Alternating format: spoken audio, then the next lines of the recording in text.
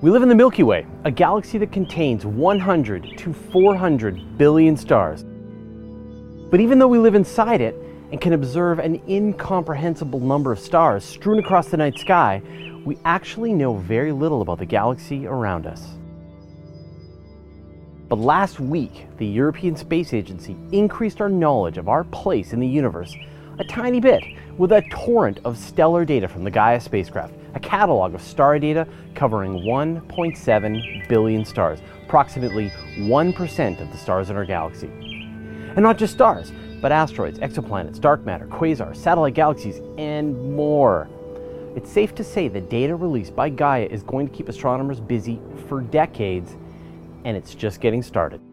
For the last 22 months, ESA's Gaia mission has been exhaustively charting the sky in all directions, making precise measurements of stars, including their position in the sky, distance, and motion through the galaxy.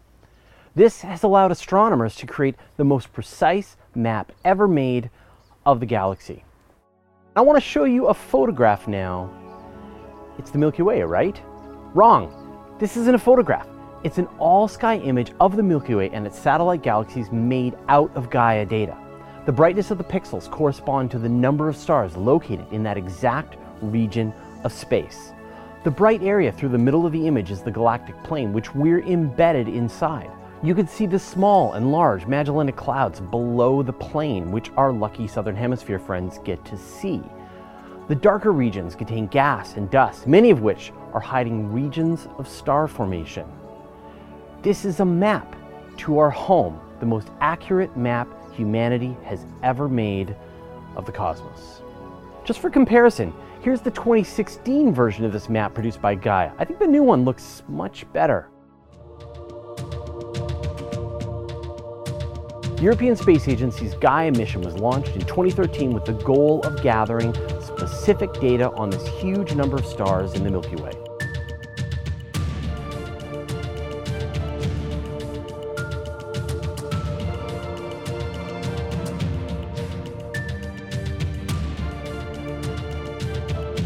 The spacecraft was launched to the Earth-Sun L2 Lagrange point, which is a relatively stable spot beyond Earth orbit.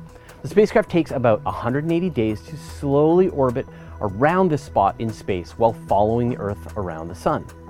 The position far from the Earth allows it to see as much of the night sky as possible without our planet getting in the way. And from this vantage point, it catalogs the Milky Way stars using astrometry. Now, just a quick explanation about astrometry. As the spacecraft travels around the Sun, its perspective to the stars in the sky shifts slightly back and forth over the course of 6 months. The amount of this shift is incredibly small, but Gaia can detect it. Now, let me give you an example. Here's a loonie, a Canadian $1 coin. For the brightest stars in the sky, Gaia can detect that back and forth shift over 6 months if that coin was sitting on the moon. So about a 25 millimeter shift at a distance of 385,000 kilometers. The spacecraft can then use this shift to plot out how far away the star is. The more it shifts, the closer it is. It can also determine what direction the star is moving. On April 25th, ESA dumped this massive amount of data onto the internet, the location and distance of all these stars as well as their color measurements. I'm sure this will be very useful when someone makes a map of the real galaxy in Elite Dangerous. It also calculated the surface temperatures of about 100 million stars and how much 87 million of them are being obscured by interstellar dust. But that's not all. Gaia also provided brightness and color information on 500,000 variable stars. These are stars that change in brightness over time, and astronomers regularly use it as a way to measure distance in the universe when astrometry doesn't work anymore. In other words, in addition to mapping out the nearby universe, it helped astronomers have a way to better map out the rest of the universe too. Are you overwhelmed with data yet? Good, now you know what it's like to be an astronomer right now. But Gaia provided even more information about the universe around us, and we'll get to that in a second. But first I'd like to thank Adam Hajinian, Ben Fleming, and the rest of our 808 members for their generous support. If you love what we're doing and you want to get in on the action, head over to patreon.com/universe today. Gaia did its job well. It showed us where all the stars are, but it did even more. The first useful side effect from Gaia was the release of data on 14,000 known asteroids.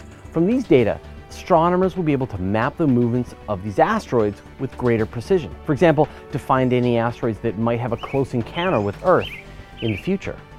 Gaia mapped the locations of 500,000 quasars strewn across the universe. Quasars, of course, are the actively feeding supermassive black holes in the hearts of galaxies.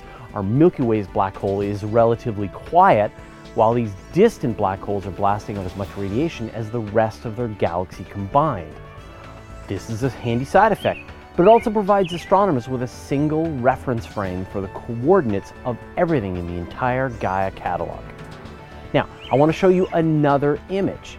This is known as the Hertzsprung-Russell diagram, and it's a way that astronomers can map out the brightness of stars compared to their surface temperature. Except, this diagram is made up of the actual data on 4 million stars located within 5,000 light years of the Sun. The precise map of the actual stars around us is going to help astronomers make tweaks to their theories about stellar formation and evolution, which stars formed in the disk and which formed in the halo, and how are they different. Are you exhausted yet? Well, too bad, there's more. For about 7 million stars, Gaia was able to calculate their velocity in 3 dimensions. Astronomers will know where these stars were in the past and where they're going in the future. We'll know which stars can make a close pass to the Sun in the distant future. If you've memorized your constellations and plan to live forever, too bad, they'll get all jumbled up millions of years from now.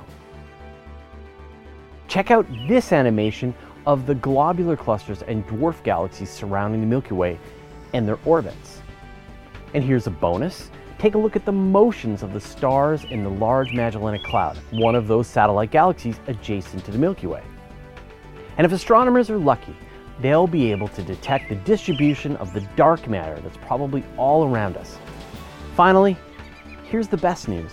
Gaia's not finished.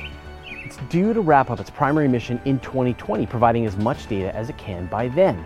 One additional chunk of data coming that wasn't included in last week's release is the fact that Gaia is expected to find between 10,000 and 50,000 extrasolar planets. So right now we're at about 3,700 confirmed planets, so that's not bad as a side effect of this mission.